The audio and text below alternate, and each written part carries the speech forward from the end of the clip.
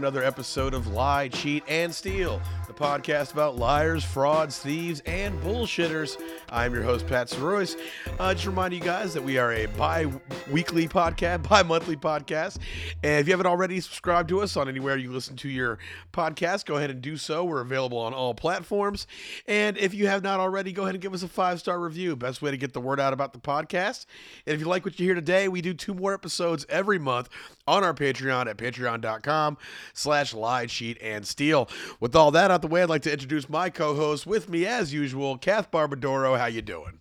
Hi, Pat. I just had an absolute roller coaster. Yeah, let's hear. Okay, so if you're watching our video feed on YouTube, you may see that I am not in my home. I'm in an office. I'm at my job. They have good internet here, so I decided to stay and use the Ethernet after work. And I've been working in this particular office for like probably a year and a half now, maybe like a little over a year.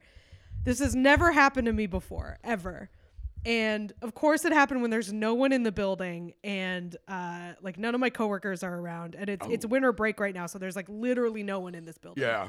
And I went. So we had some delays getting started. So like while I was waiting for Pat to get his internet set up, I went down the hall to fill my empty kombucha bottle with water, get a little of that kombucha spice in my water, and didn't bring anything except my water. And lo and behold, I was ended up locked out of my office, which has never happened before ever. And I didn't have anything. So I didn't have my coat. I didn't have my phone. I didn't have my work ID. Like nothing. Yeah. So I had to make the hard choice of, okay, well, normally if you get locked out of a room here, you can call, I work at a college, you can call campus safety and you show them your ID. I'm a staff member. They'll unlock the door for me. But I didn't have my ID and I didn't have my phone. So I was like, what am I going to do? So I had to make the tough decision to leave this building, which if I leave this building because I don't have my ID, I can't get back in. Oh, so it's like an all-in kind of thing. Yeah, exactly. Yeah. So, but there's a like campus safety little like guard booth down the street. So I was like, okay, well, I will sacrifice myself and go talk to the campus safety I person. will sacrifice myself to save myself. Exactly. It was like I have to go 2 steps back to move 1 step forward. Yeah. You know? So she doesn't have the keys. She has to call the guy with the keys to come. And we're in like this back corner of campus. We're like not close to anything. So basically I had to stand outside shivering with my dumb little kombucha bottle and wait for very nice security guard with a very cool grill to come let me in. Oh, hell and, yeah. Yeah, he was very nice. Sometimes, because I've never been locked out of my office, but I've had to get public safety to come open other rooms for me. And oftentimes they will make fun of you for not having the key and like kind of like not in like a mean way, but like they'll just sort of be like, "Don't have the key, huh?" Yeah. Had to call. Made me walk all the way over here. All right. But he was very nice. So. Whew, man, that is a roller coaster. Jesus. Pat was texting me, "You good?" And because I wasn't responding because my phone was in my office. So I was like, I have no way to tell Pat what has happened. It was a whole saga. Yeah. And the whole reason we were running late is because I was fucking up. So it was like, I didn't want to like come on too strong and be like, "Damn, girl, where you at?" So I was like, I will just let her do her thing. She probably needs some room to breathe. You know? So I was very politely just like, everything good? Well, it all worked out. We're both here. We made it. That's what's important. That's what's up. How's things up there on the East Coast aside from getting locked out and stuff? Things are good. Although we're doing another kind of local story here. This is a tumultuous time in New York politics this week. We're doing a topical episode tonight. Yeah, it seems like we had to get all over this one. It was funny is we had to delay recording, and this is like one of the few times where like you delay recording, and you're like, well, who knows what this guy's gonna come up with? I might have to change the whole thing. Yeah. Yeah, we waited one more day and be like, oh, he also said he was part of the moon landing, you know? Right. Yeah. So, of course, today we're talking about George Santos, the New York House representative who has lied about basically everything that he has said about himself. This is one of the first times where I've been like, it feels like we got one of our own in there. This is like the lie, cheat, and steal version of a Manchurian Candidate. Like, truly, he really basically the only things he's been truthful about are his name does seem to be George Santos. Okay, he does seem to be 34 years old. He's 34. He's 34. Yeah, he's like I am older than that fucking guy. Yep. Thank God, man, because like. He kind of looks like shit a little bit. Like he does. He doesn't look shit. Like he looks older than 34. Yeah, he does look older than 34. Yeah, maybe it's the sweater vest. I don't know. Yeah, he kind of looks like an evil version of Guillermo from What We Do in the Shadows. That's kind of my vibe, like the vibe I'm getting from him. Yeah. But yeah, he's 34 years old. He was born on July. He's younger than me too. He was born July 22nd, 1988. 88, man. You can't be 34 looking like that, being in that position. That's insane. That's one of those times where I'm like, there should be an age limit on that. That's wild. So, I mean, that does seem to be true. Almost everything else about him is false, which I'm going to there's so much in this episode. So the way that I've kind of structured it is we're going to go through some of his lies, like what the things he lied about. That I don't want to spend too much time on just because it's like there's so much. Like the fact that there's just a footnote here where he was like, oh yeah, he also said he had brain cancer. And it's like only sometimes reported about this guy because he lied about so many other things. Yeah, that tells you the scope of what is going on here. He has 2 ethnicity lies. Yeah. Multiple. So we're going to talk about the things he lied about first, and then I'm going to try to sort of piece together what he was actually doing, which was other scams. Like he is clearly not, obviously he's like full of shit and he should not be in office, but like this, I think this is a person with a problem. I don't think this is like just some Republican opportunist like being cynical. I think this is like a pathological liar, like someone with a real problem. The shit he lies about insane. I just think they keep envisioning that Dr. Manhattan meme, and instead of I made it up, it's just I'm black and Jewish, and he's like floating there. And gay, black, Jewish, and gay. And which, that was again, the one. That it seems like it might be true. That he we'll get into it. He was married to a woman, but like he has ex-boyfriends who've like talked to the press. So like he a at gay least man does has never like married a woman to get into politics. Right. Yeah, this guy is crazy. Is crazy. He reminds me of, we've covered guys like this before, but it's Anthony Gignac. It's like they don't tend to get this close, especially to win a political election. Yeah. It's insane, and it kind of makes me feel a little good that I know all politicians are liars and they're full of shit. But the one time a guy was just totally full of shit, like full of shit doesn't even describe it. It's a complete fabrication of a person. I'm glad it didn't make it that far. Well, no, it did. He got elected. No, it what did. Am I talking about? That's the thing that's like, as a New Yorker, is really upsetting to me. Is like the New York Democrats should all be resigning in shame because of this. Like the party leadership who's responsible for doing opera research and fielding campaigns and stuff. Like it is an absolute travesty that this guy won. Like, how can we beat this guy? He's gay, he's Jewish, he's black, his mom's dead, he's got all the boxes. It's like, those aren't real. They're like, we don't Google stuff. Well, okay, so let's get into this. So I do want to talk a little bit about so he represents this district that it's mostly Long Island, very close to Queens. So like it's nice Long Island. It's like ritzy, but it's not like the Hamptons. It's like commuter, like upper middle class. Yeah. Fairly certain diverse. It's where my booker lives, I think. I think it probably is. Yeah. But yeah, so I think it has a little portion of Queens, and then which is like the portion of Queens that it has in it is like the really fancy part of Queens. It's Whitestone, and then Long Island. So that's his district. It has mostly gone for Democrats. It went for Biden. It was previously represented by Tom Suozzi, who was the Democratic incumbent, but he did not seek re-election this time. So George Santos actually ran for the first time for this seat in 2020 and didn't win, and was beat by a pretty significant margin by the incumbent. But this time there was no incumbent, which helped them. But Yeah, it was kind of the articles I read described it as a moderate upset, the fact that he won. Like, it was not a certainty. And with any kind of attention paid to this race, he could have easily been beaten.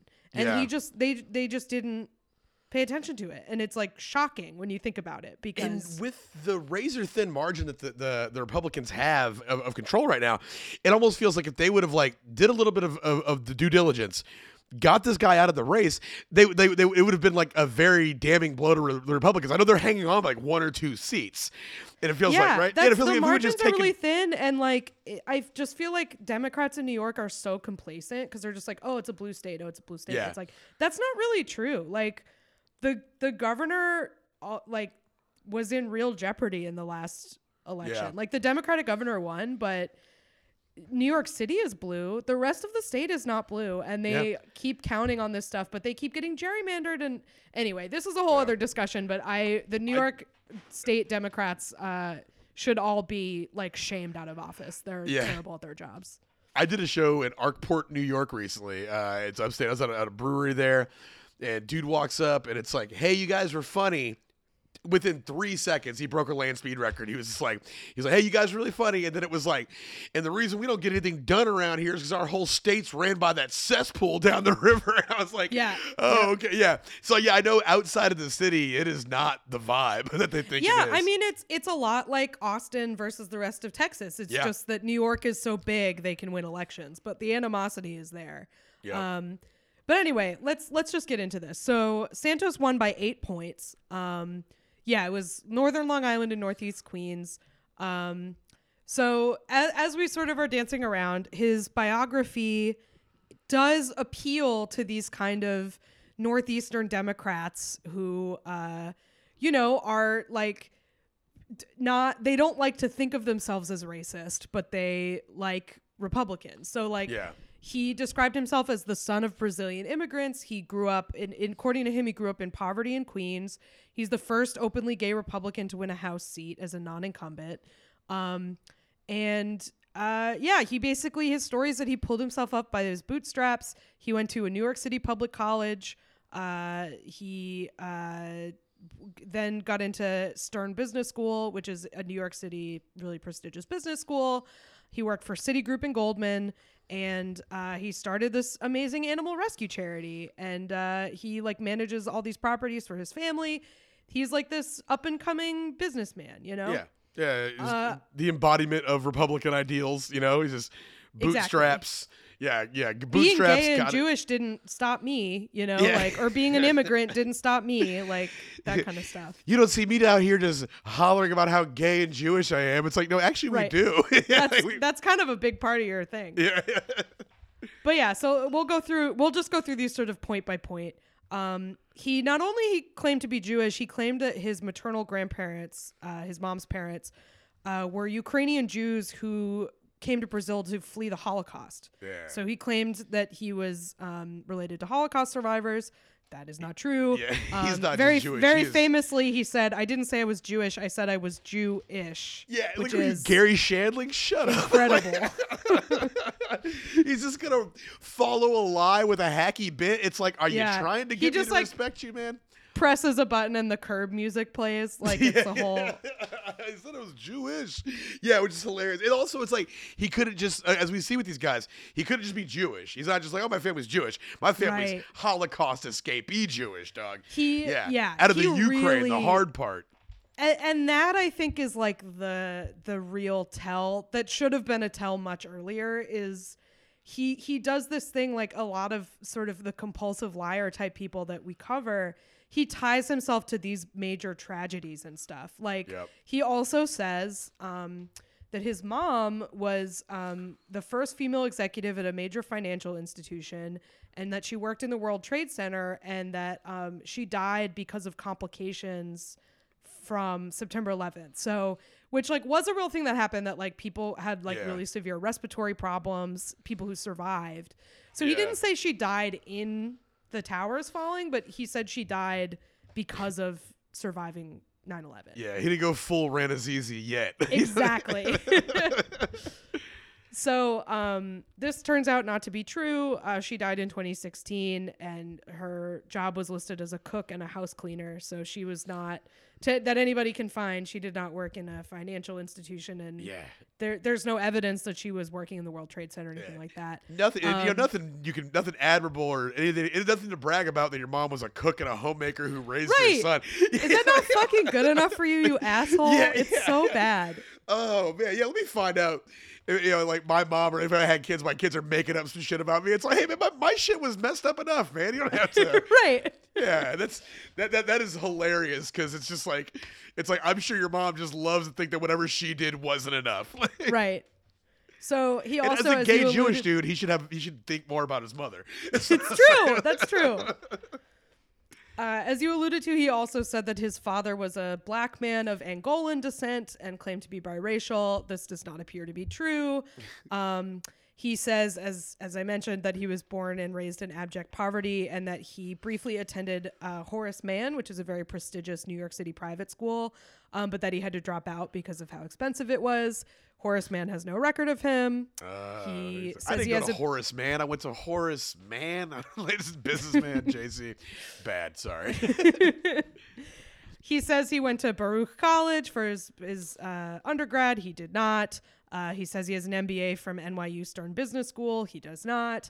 He said he worked at Citigroup. He did not. He said, in particular with Citigroup, which I think is funny, he said he was an associate asset manager in the real estate division. And Citi said, first of all, we don't have a record of him working here. Second of all, we sold off our asset management operations in 2005 when this guy was like 12. So, no. Yeah, he's like, I'm really good at it. I was like the Doogie Howser of asset management. Also, it's like, what is it? It's like, I know that like your parents can shift careers in your childhood, and you can have like one portion of your childhood was like you guys had no money, and then your mom gets a good job, and you're raised in very different circumstances. But at what point is your mom like? At what point is she? Are you living in abject poverty, or at what point is she the first female CEO? That's a good question. Yeah, asset management firm, because like I know there's been like like people be like, oh yeah, we were kind of broke, and my mom got a job at AT&T or whatever the case may be, and our stuff changed around. But it's like you don't just go from abject poverty to wealth management. Yeah, an improbable trajectory. He also says he worked at Goldman Sachs. He did not. So that's like sort of the basic stuff. There are some juicier lies in here that are fun. So for example, when his mom died in 2016, he had a friend help him set up a GoFundMe after she died. Again, if she was a big financial bigwig, don't know why you'd need a GoFundMe, but hey, funerals are expensive. But she died between checks. Yeah.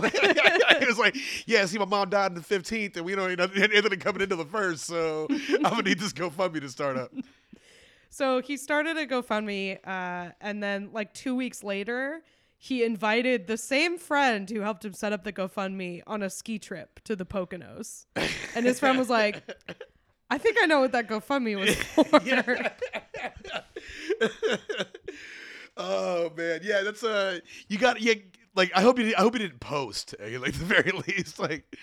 Yeah, I don't know. I couldn't find any archives of the GoFundMe, but this is what his friend said. He also, again, with the tying himself to tragedies thing, he said in I think this was in a 2020 interview. He said this that he had 4 employees die in the Pulse shooting in Orlando. Yeah. Which, of course, if you don't remember, that was the really terrible mass shooting at a gay nightclub. And yeah, he said he had a bunch of employees die. He was working in Florida at the time, but there's no record that anybody he employed died there. And then when he was confronted on that, he was like, oh, well, they were about to start working for me. Yeah. It was fucked up. Like, what? Yeah. It was fucked up because I got back to them on LinkedIn, and it turns out they were already dead. Right. So it was double tragedy. I was out for 4 new hires. Exactly. And, yeah, that's like an insane thing to be like, how much does one guy need? That's where it's like, we've done that one guy, that J.P. Majeski or whatever, the Ohio Senate candidate who Yep. lied about his lies all followed a trajectory. It was like he lied about his strength or his performance in the military and his exploits in business. And it was Yep. like, yeah, those are two. That's a career. You're fabricating a career that makes or a path that makes sense. This guy is just like name some shit. Yep, lost somebody in that. You know, like it reminds me of remember that woman who wrote for Grey's Anatomy that we covered? Who, Yes. She said she lost somebody in the Tree of Life shooting, and then she like basically like stole this other woman's life story and like acted like her brother was like stalking her or something. Like just this need to like tie yourself to more serious or like bigger. Not only wins but also losses. You know? Leave it to a Grey's Anatomy writer to just go on and on with some meandering bullshit that has no point and doesn't connect anywhere. It's like, it's like, damn, that's crazy. You're perfect for that job. You can just keep going for 19 seasons and none of it makes any sense. Good for you. She loved the melodrama. He another thing he did that was like extremely shady was this charity that he claimed to have founded, which like he played up quite a bit in his election stuff as like evidence of his philanthropy, called Friends of Pets United, which was like an animal rescue group. It wasn't ever registered anywhere as a charity. Like the IRS can't find it.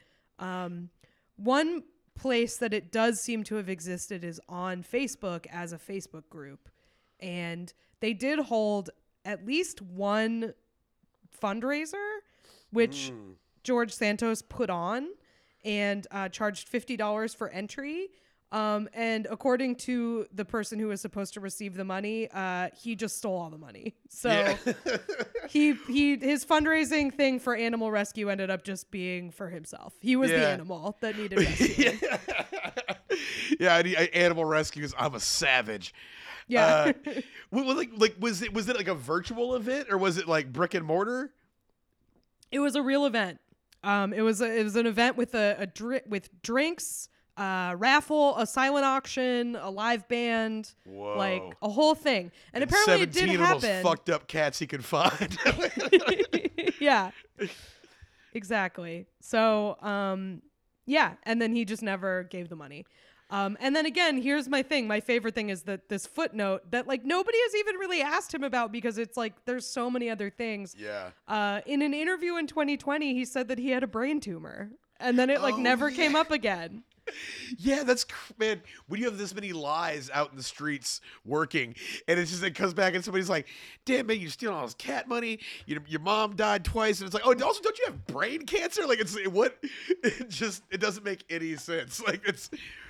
Yeah, again, just like the highest highs and the lowest lows. This guy, like he needs all of it. Yeah, he's like, I'm simultaneously the least and most lucky man alive. Right. Yeah. It's which I feel like is a real hallmark of people who like need to lie and also like need to lie to keep attention on them. Like it's all just about attention. It doesn't matter if it's sympathy or admiration or envy. It just needs to be people looking at them. Yeah. And this guy, like, I don't know. He like I've seen interviews of him. He's like I hate his politics so much that it's hard for me to be like he's charming. I wouldn't say he's charming, but like I do like kind of get it. Like if you're primed to like want a gay Jewish Trump supporting Republican, like if that's something that you want, I get why you'd be like, okay, this is our guy, you know? Yeah. Well, it's funny to see them out there caping for him. Like they're like, you know, because they don't want to, you know, obviously the Republican Party has been a fucking spectacle this week. And they're like really keeping silent about this now. Like they have not condemned this guy. They're just waiting to see what plays out. Yeah. Marjorie Taylor Greene's goofy ass was like, she was like, the left hates him because he's everything they can't stand. He's like gay. It's like he's a gay Trump Jewish. She basically like just repeated all his lies, and it's like, no, he's none of those things. They're always one of those things. Yeah. Yeah, and also like you gotta wonder, like, to what extent does this guy really believe anything? Like, if his whole thing is, which again, like, I don't have a fucking degree. I'm just a person speculating on a podcast. But like, it seems like he really needs attention. And what gets you more attention than being like, wow, I'm such an anomaly. I'm gay and I like Trump. Like, does he actually care about anything? Like, does he have any beliefs? I don't know. I don't know if somebody like this is capable of having beliefs. He seems like a real blank slate of a person. Yeah. Even like, I know, like, I was looking at some stuff about his living situations in the past, and we're going to get into that. Yeah. Okay. Yeah. But yeah, it feels like, if he doesn't stand for anything, he's immediately ready to exploit like the things that are true about him, the fact that he's gay, like that doesn't even really have like, it feels like he doesn't hold that at any kind of importance, because as soon as it's at his convenience to exploit it, or to use that as an excuse for why his neighbors mess with him, it's like, oh, it's that. It's like he doesn't even even the thing that's real about him, he doesn't really believe in. Yeah, I think he's just like he's surviving from lie to lie. If you like this podcast, you might like a movie, my favorite movie of last year, called Red Rocket. Did you see that movie, Pat? I did not. No. I think you'd like it. It takes place in Texas City, like out by Houston. Yeah, it's great. But it's about this porn star who, like, things kind of go bad for him in LA, and he goes back to his hometown of Texas City and, like, basically tries to, like, sweet talk his way back into his ex-wife's house and, like, kind of mooch off of that. It's a great movie, but it's just like, it's a great character study in, like, a hustler, like just a bottomlessly unethical, do whatever it takes to get by kind of like, in the classic sense, hustler. It's really great. And that's kind of what this guy reminds me of. It's just like, he's doing what he's got to do to keep living the high life. Yeah. He had an interview with Tulsi Gabbard that was just hilarious, where she was like, so she was basically saying that, like, so all of this stuff is false, and he goes, it's not false, it's debatable, which is like, that was where I was kind of like, I gotta kind of respect this dude, because, like, what a thing, it's like, no, it's not false, it's up for debate. So you're saying, like, it's potentially false, like, it's not false, it's potentially false, but you haven't proven that yet. You haven't proven it. Yeah. So here's what's true about him. What was he actually doing for his life? So it does seem like he was born in Queens, or at least lived there. He got his GED in Queens in I think 2006. By 2008, that's right. He's younger than us. Holy shit. he's my age. I was 2006. That's I was 03. I keep forgetting he's younger than me. So he got his GED in 2006. By 2008, he was living with his mom in Brazil, where his parents are from. He was 19 in 2008, and he, at that age, stole a checkbook from a man that his mother was taking care of. So his mom was like a home aide cook, like cleaner. So there was this, like, old guy that she was sort of in charge of, and Santos stole his checkbook and was arrested for using the checkbook to make some fraudulent purchases. He bought some sneakers. I don't know what kind. I wish we had that detail. Can we get that info? We can. Okay, still undetermined. So he did confess to this crime in 2010. But by the time the trial rolled around, he was back in the U.S. So he basically skipped town. And there was a warrant out for him, apparently. So and this is also funny because, like, this is when he moves into, like, oh, I've had this coworker territory. When he moved back to the U.S. from October 2011 to July 2012, he worked as a customer service rep at a call center for Dish. Hell yeah. in College Point, Queens. So, like, I'm just thinking about, like, the jobs I had like that, and, like, I feel like guy who lies about everything is a staple of those jobs. Yeah.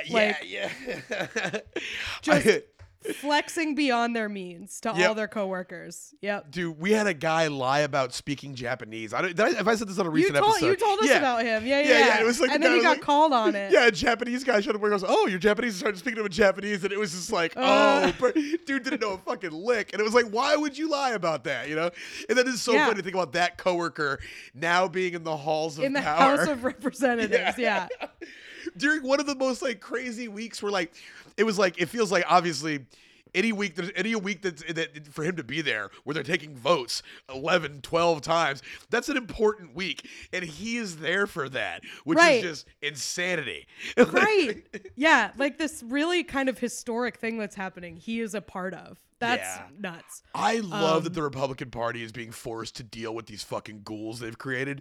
It's delightful. I'm not mad about it. They're totally stuck. Like they can't.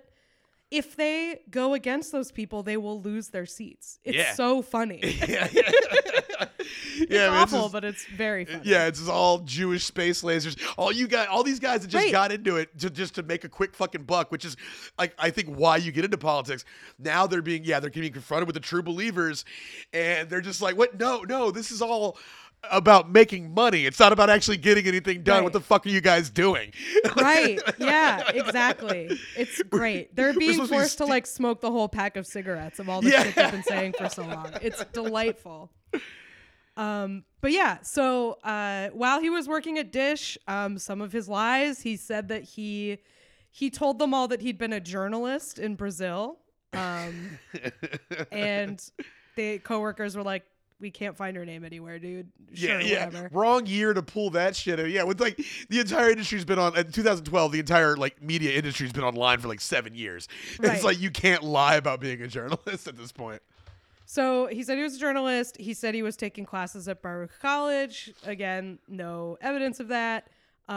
He said that he was like making big on Wall Street, but he never seemed to have money, and he'd like borrow money from people and not pay it back. This is also, and I don't have a lot of info about this, but it did come out sort of a little later in this, that in 2012, that's also when he got married. He was married to a woman. They divorced. They didn't divorce until 2019, but it doesn't seem like they were living together or anything. Like, at least by 2014, they were like, she was not in the picture, even though they were still legally married. Do you think there was like a marriage of convenience thing there, or like it benefited them in some way? Because it feels like that would be, or if he was running a con on her, like I guess that's one of the things we'll never know.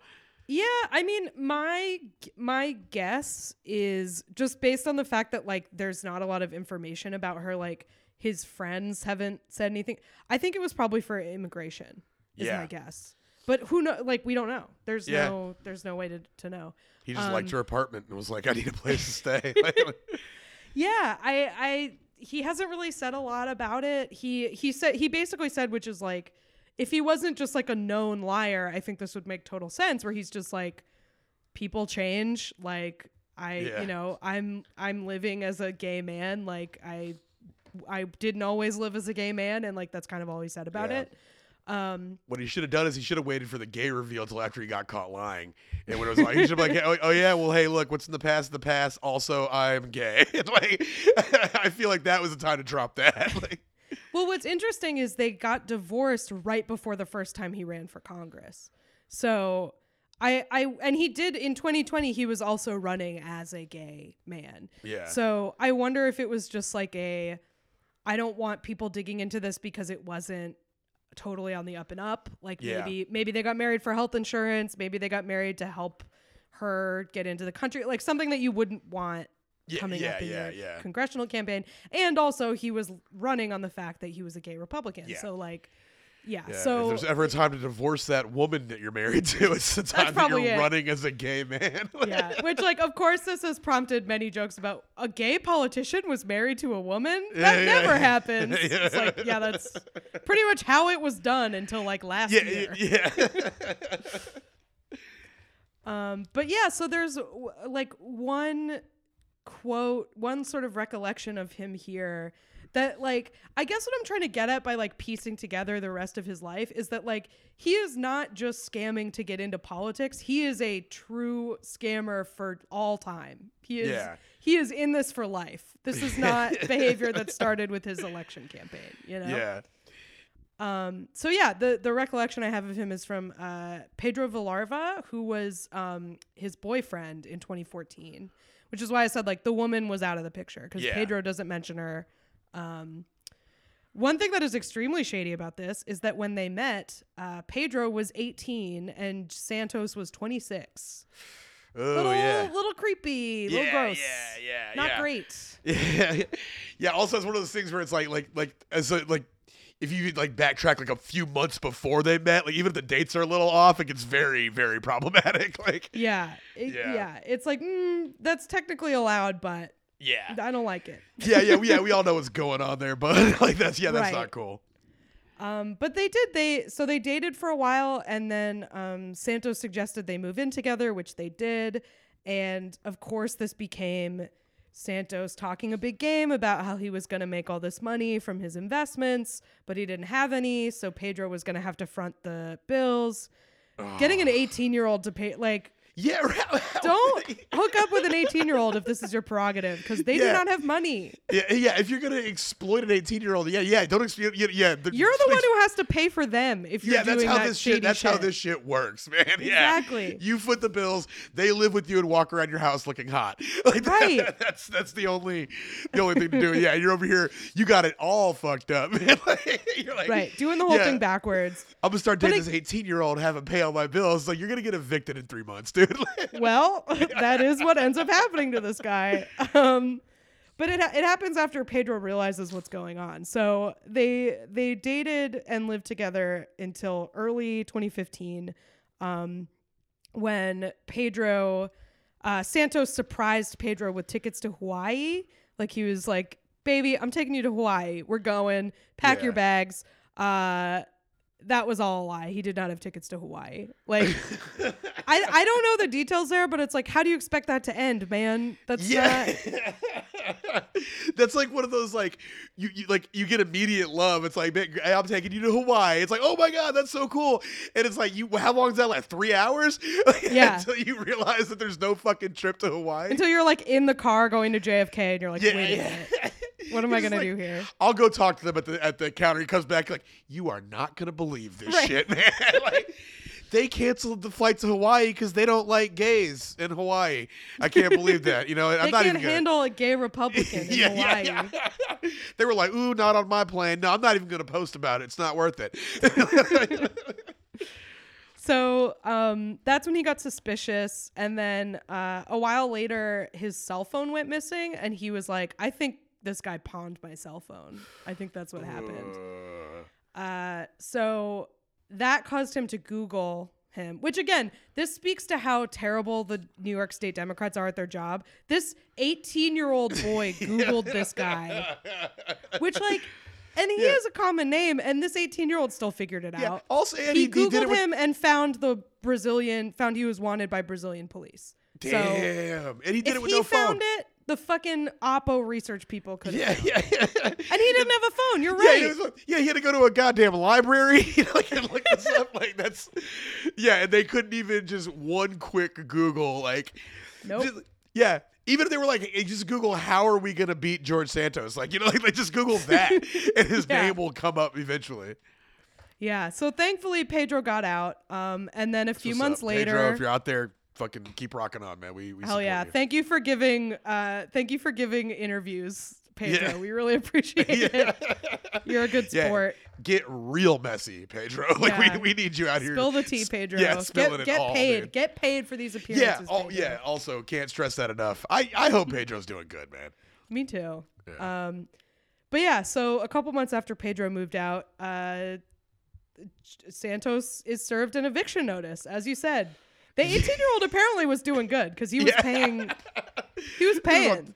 He was on top of his game. He was Googling shit. He's bringing money in. Yeah. So this is a series of evictions happened to this guy, but this is in November 2015. His landlord files an eviction suit in housing court against him. And this is kind of weird to me. It's for $2,250, which seems low to me for housing court. Like, that's only like a month or two. I don't know. New York, that doesn't seem like a full. It's like I think I don't know what New York's eviction laws are, but it feels like you gotta rack up a few months. Right, and that's like what's weird too is that they find in favor of the landlord, which like I don't know. You have to like be a pretty gnarly tenant to like really get evicted. Yeah, I don't know. You have to be like doing some really shady shit for the most part, or like really not paying. Yeah, a series of evictions is just a terrifying sentence. That's just like just think about that, like, oh shit. But yeah, just like an eviction usually wipes somebody out, but somehow this dude kept moving. He was just like, man, I don't. Kept going. Yeah. Yeah. So that was the first eviction. We'll get to the second one in a minute. After he gets evicted, he does what all scammers who are down on their luck do, and moves to Central Florida, which it's like the guy in Red Rocket going back to Texas City. It's just where you go, you know? Yeah. I wonder, like, at any given time, how many scammers are in Central Florida just kind of getting shit together again. They're like, all right. Collecting. Yeah, plotting their next move, just hanging out. They should have, like, WeWork where Ted spaces. Bundy went. Yeah. It's where you go. To get his groove back. He's like, let me just figure out what this is all about, man. So he goes there, and this is one of the only legitimate jobs that he put on both his fake resume and that he actually worked. He worked for this company called Hotels Pro, which was a hotel booking company owned by a company called Met Global, and he was a VP there. So he did like nothing super wild fancy. I think he earned like $60,000 a year or something, but like he was doing okay, and he was doing this like legitimate job. But again, like when he was working at Dish, he was talking himself up to his coworkers as this high roller who was just sort of like passing time because his investments had taken a downturn, but it was only a matter of time until he was back on top. You know? That was me at Thundercloud during quarantine. Totally. I was like, yeah, man, I'm kind of a big deal. Once shit opens back up, I'm gonna get out of here and let y'all make these sandwiches again. But also, I need as many hours as I can get. Yeah, that's basically his coworkers were like, he was not acting like a guy who had lots of money. Yeah. He was really. I don't think he would work a $60,000 a year job in Central Florida if he had a lot of money. Yeah, the biggest inclination I had is why he may not have had as much money as he said he did was he kept asking me to borrow money. And not paying it back. Yeah, not paying me back. Yeah. So he then moves back to New York, and in May of 2017. He faces another eviction case. This one, he owes more than $10,000. So I'm like, okay, that to me, that I was surprised by the other one. Owing $10,000, you're going to get your ass taken to housing court for sure. That's a real New York eviction right there. That's quality eviction. So he said his landlord said he hadn't paid rent in over 5 months. There was a warrant of eviction, and he ended up owing over $12,000 in a civil judgment, which he, of course, did not pay. Because why would he? Yeah, why would you say, dude? Yeah, you're not gonna take him down with a court order to pay $10,000. That's not gonna knock my boy George Santos off his pivot. No, absolutely not. Yeah, there's a bullet off of Superman's chest right there. He's gonna take that and keep moving. Well, he like this is the thing is like obviously. I can't root for a landlord. That's tough to do, you know? But thankfully, Santos makes it easy for all of us because these evictions are very ironic because he also pretended to be a landlord who wanted to evict people in a massive move of projection. During COVID, he was constantly tweeting about the squatters in his 13 properties that he could not kick out, who weren't paying rent. These lowly, no good, non-rent payers. Yeah, if you're going to think of a time to like get people on your side for being a landlord, middle of pandemic, not a good look. That was not a good look for anybody if you're trying to evict people in the middle of the pandemic. Yeah. Yeah, and time he your was life. getting evicted when times were good. Yeah. So it's like, what do you mean you're a gay Republican? Like, you were getting evicted during like the normal economy. And now you're like, this fucking COVID freezes on pandemics or COVID freezes on evictions are ruining me. Yeah. So just very funny. It's like, okay, well, the like last grain of sympathy I had for you because I don't like landlords is pretty much gone. Because like you were the victim of landlords and you still sided with landlords to the point that you pretended to be one. Like, man, pretending to be a landlord, that's just the saddest dude at the landlord party. Like, I don't know, do whatever landlords do. I don't know, they have like cockfights and like can trade homemade jewelry. I don't know, who knows what they do. But yeah, the guy there who clearly doesn't own any properties. Well, that's so he claimed that he claimed that his family had 13 properties.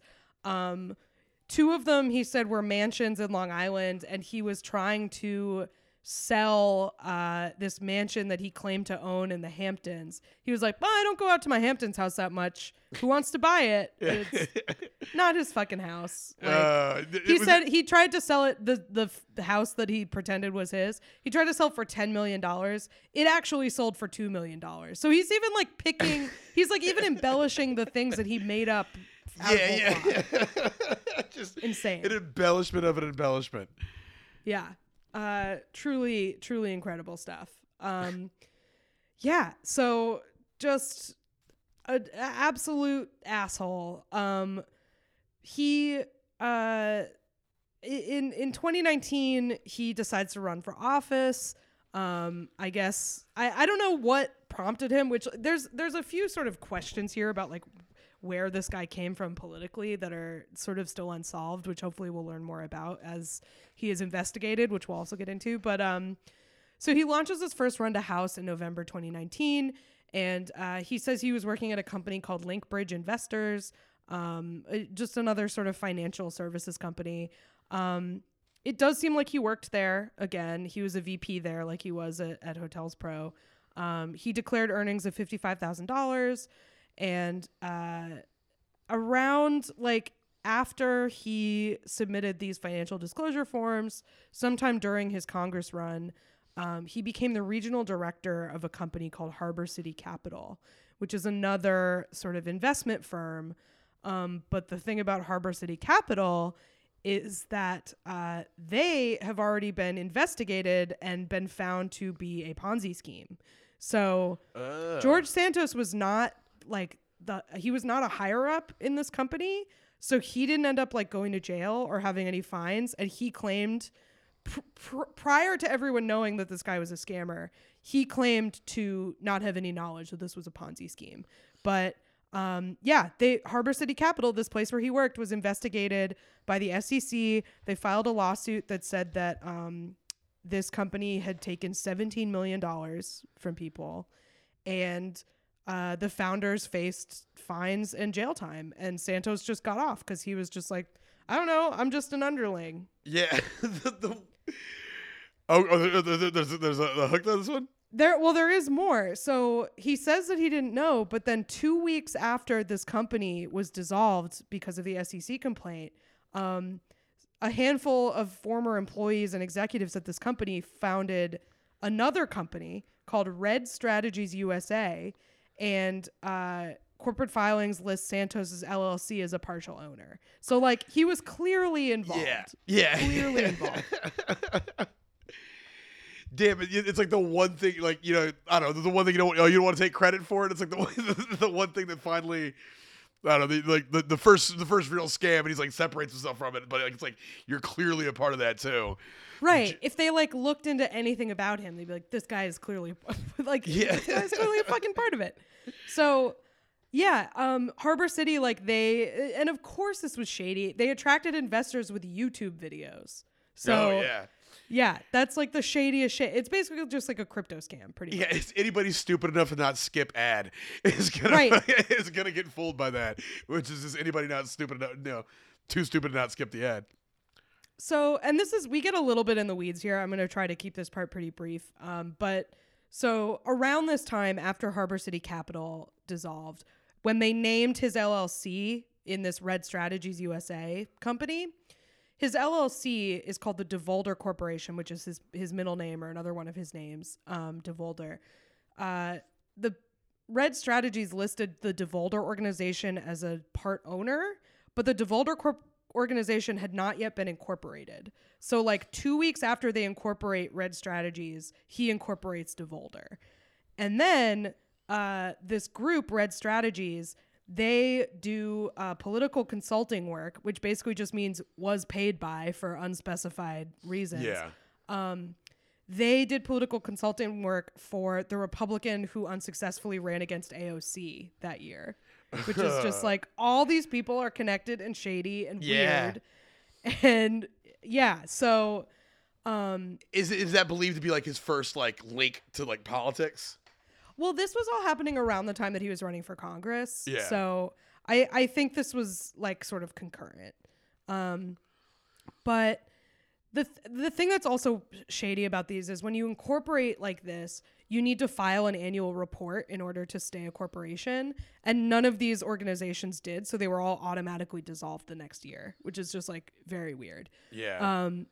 So another thing that, again, this is the part that's like, we don't totally know what happened here, but the DeVolder Corporation, before it was dissolved for not filing an annual report, Santos claimed that he made $750,000 from it. And he said it was a client services company, but he didn't list any clients, which like that's against the rules. And this is probably what's going to end up bringing him down. It's not going to be lying about being Jewish or something. It's going to be campaign finance laws. Yeah. That's what's going to screw him over, is like financial disclosure stuff and misuse of funds. So, we don't know where he got that money. This also, he gave a $700,000 donation to his own campaign. They don't know where that money came from. Yeah. Did he position that as a loan? Yeah, but like it was a loan from him. Yeah. So like, where did he get that money? Yeah. We don't know. Is there a possible way, like, I don't, like, if the funds are like totally accounted for, but like that feels like there might be a way to be like, oh no, I loaned my campaign $750,000, so now we get this campaign finance, and now it is my campaign's responsibility to pay me back $750,000. But if you could falsify the loan in the first place, like there was no loan, and then you're being paid back out of the campaign finance funds, maybe that's a way to like, you know, like, yeah, siphon, like in the pawn shop, be like writing a ghost loan, be like, yeah, there was a set of rims in here I gave $4,000 for, and they're not there. Yeah, it totally could be that. It's just like, it's all very strange, and he's very vague about it. And you can't say you have a client services firm and then not list any clients, because you have to disclose any. If you're getting paid more than $5,000 from a single source, you have to disclose it on these campaign financial disclosure forms. Yeah. So like, unless you have a bajillion clients all paying you $4,999, like this is going to be a problem. So the mystery donor is just him with like glasses and a fake nose. It's like, hey, I'm Sorge Jantos. Right. It's very weird. So the DeVolder Corporation has no public-facing assets or other property, no other employees. He doesn't list any clients on the disclosure forms. This all is probably in violation, if not just like totally outright lies. I know it's all fake, but it's just like, what are you going to consult somebody on? It's like, hey, are you a fake Jewish, fake black, gay businessman out there? Like, do you need some consultation? Like, what are you even an expert on other than just being full of shit? That's hilarious. You know what's kind of interesting to me? He says that his organization, he says that what he does is he connects rich people with luxury, high value items. So like he says he'll like help people get a yacht or like help people get a private jet, which you know who did that? The guy who fraudulently tried to buy the Islanders. Remember? Oh, yeah. That was his job. So just... very interesting that's what he said he does. Well, yeah, I guess it'd be like if your job is facilitating rich people with their toys, there's a lot of room for scamming. I like, and also you're somebody who's like obsessed with image and like looking wealthy and stuff like that. But I don't even know if he even did that. Like, it's hard to say if he even actually did that. Yeah. Well, that's like with Brett Favre, when he said in his welfare scandal, he was like, well, no, I'm rich. So rich people don't donate money. They raise money. Is what he would, and it's kind of a thing. It's like just connecting the wealthy with the things they want and stuff. And it's like, instead of just giving money, I don't know, you're just trying to like procure wealth from other people. Mm-hmm. I've been out in West Austin all week, and just one new little fun fact I've learned about the wealthy. I was tweeting about it today. Their houses are full of people all the time who don't live there. Like, we were there today. It was me, the other carpenter, a guy doing a marble countertop, a dog groomer, and a house cleaner, and the people weren't there. It was the craziest fucking whole different crowd out there. Yeah, I noticed that when I was in Los Angeles, like just walking around, just everybody like nobody's home, but everybody has like gardeners in their lawns and like maids at their house and stuff. It's very weird. Yeah. Very strange to me. The whole neighborhood is just full of construction workers and white women walking 2 dogs. Yeah. So this is sort of the last little piece of this here is, again, I think this stuff is actually what's going to bring him down. It's not going to be lying about, you know, where he went to school and stuff. Cause that's just like, it's more egregious in some ways, but it's also like harder to kind of prosecute. Yeah. Well, actually, there's one more fun lie before we get into the campaign finance stuff, just in the timeline of things. So, in 2021, he said that he and his husband, Matt, who he talks about being married to a man, he refers to his husband, Matt. Matt has not been on the campaign trail. Like, people have not seen Matt, but we'll get into some people have witnessed Matt. So I don't know what's going on with Matt, but he said his husband's name is Matt. We have not gotten any quotes from Matt that I understand. The funniest thing that could be from Matt is either A, he's super reserved and is over George's shit already, or he's like mid-20s service industry messy gay. Yeah. Well, either one of those would be hilarious to me, but if he was just like a dude who like bartends at Jackalope South Shore, like, and he's just like, yeah, just a ball of chaos, I would also love that. That would be amazing. Just doesn't give a fuck about any of this. It's just having a great time. Yeah. Is gonna get popped for cocaine during the next campaign. So Santos said that he and his husband Matt in 2021 their house had gotten egged and people had thrown rocks at it because they had gone to a party at Mar-a-Lago, and that they had been harassed because they had been to a party at Mar-a-Lago.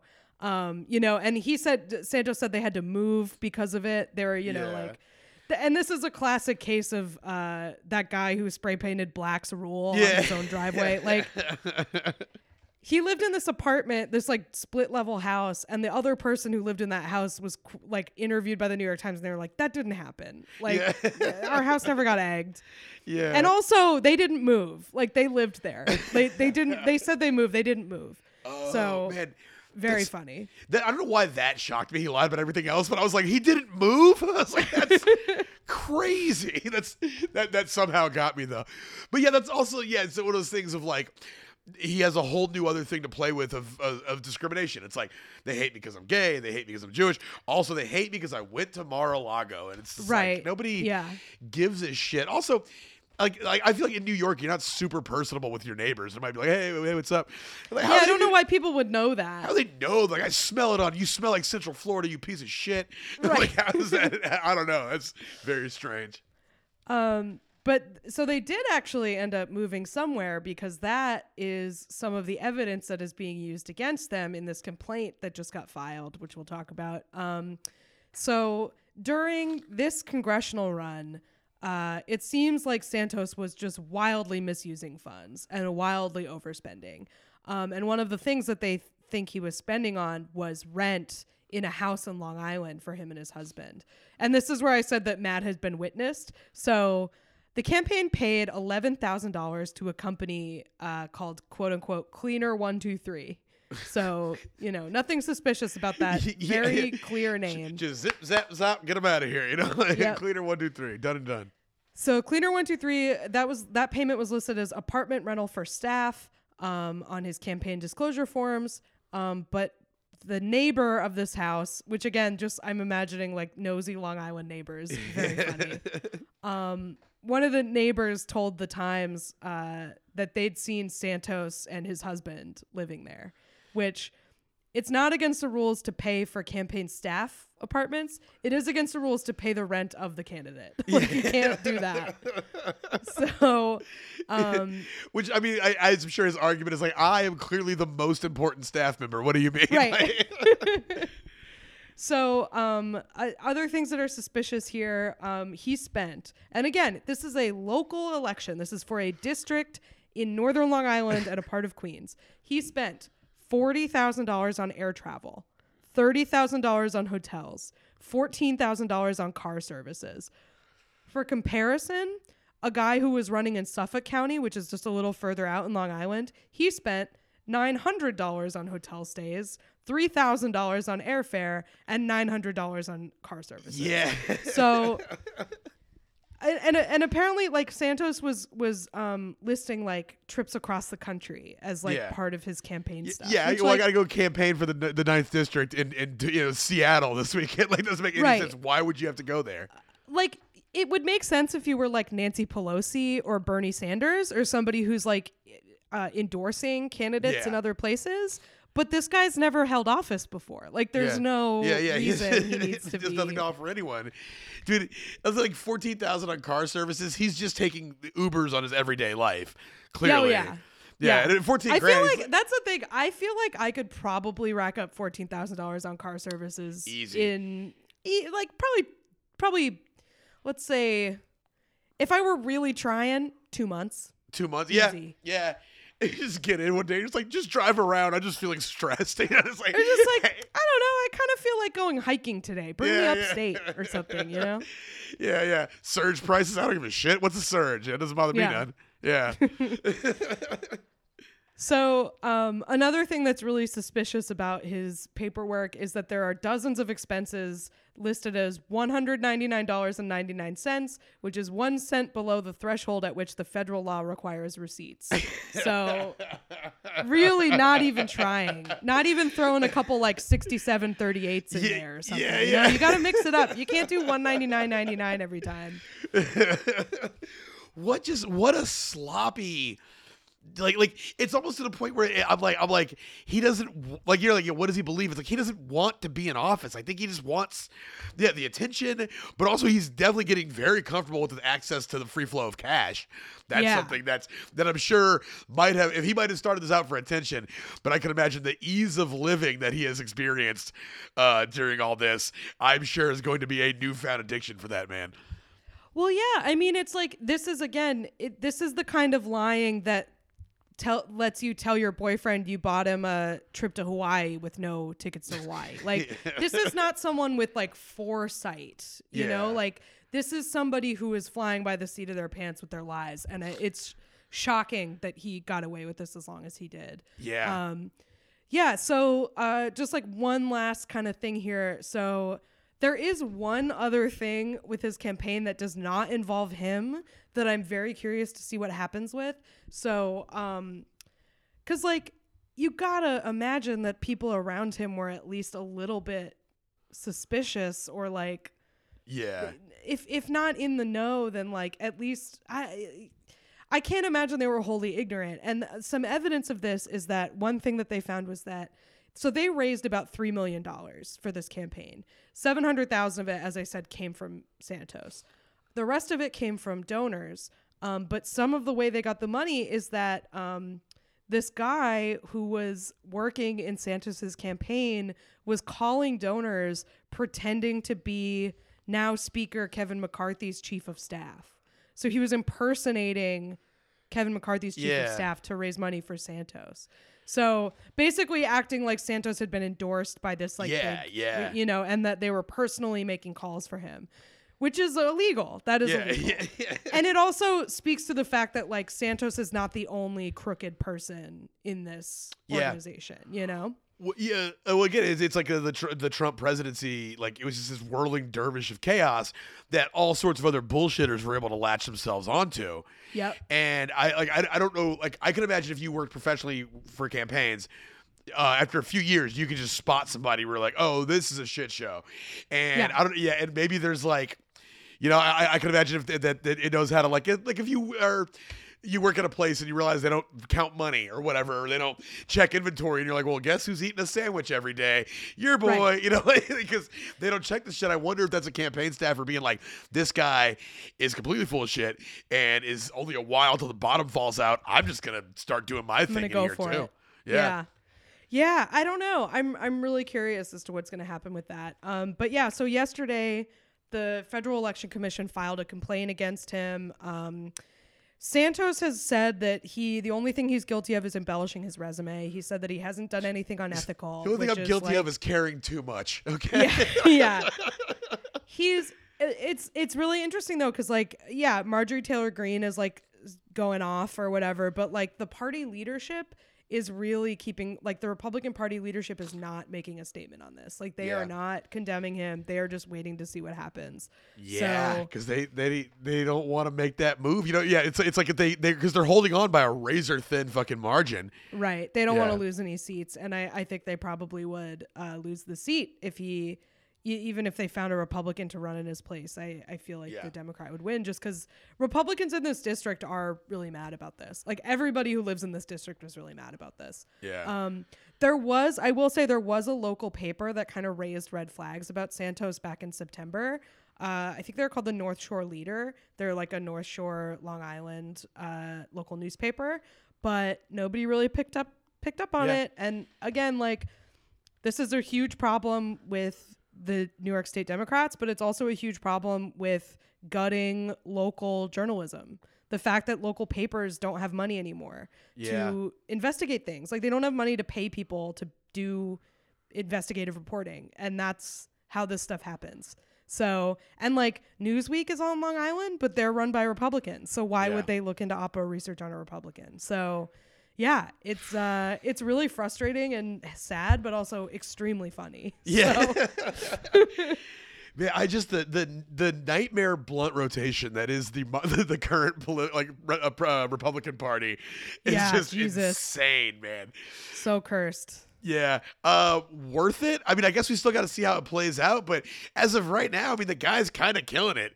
You know, he might be able to like do a Rittenhouse, you know, and just like become like a meme guy for the right. Because they have no scruples. They don't care. They're like, oh, you made a bunch of libs mad. Even if it's by murdering people, we're still going to like we don't act like that's based of you or whatever. So who knows? Who knows? Yeah, he's good. I can see that. He definitely has, wherever he goes, he's got a career in one of those, you know, some sideshow. Yeah, some shit heap network. But for right now, he's living pretty good. Also, imagine your first week of work, you don't have to do anything. It's true, yeah. Yeah, he got all those free meals. He got a week of snow days, basically. Yeah. Well, so worth it right now, but the jury's still out, man. So, to Kath, thank you so much. I know that was a big story because I wanted to keep our regular back and forth release schedule. But I was like, that George Santos is hot right now. And so thank you for looking all that up because, you give that guy 5 more minutes and there's 2 more pages of material to look at. Right. So, guys, that was the story for George Santos. If you liked what you heard, we do 2 of these every month for free. And we're going to have a new episode, 2 new episodes dropping every month on our Patreon as well. That's patreon.com/lie, cheat, and steal. We also have our YouTube videos going to be are up now. So go check us out on YouTube. We're on TikTok. We're freaking everywhere. And if you got to come find me, I'm on the internet at PZTX. That's PEEZYTX. I post all my dates. I'm going to be back in McAllen in the Valley in South Texas on the 20th. That's going to be really fun. So check me out. Kath, you got anything coming up? I have another podcast called What a Time to Be Alive. It's a weekly podcast where we talk about stupid news stories from the past week. I'm on social media at Kath Barbadoro. I post all my dates on there. I think that's all I got. Thank you so much for listening, everybody. Yeah, guys, thanks for tuning in.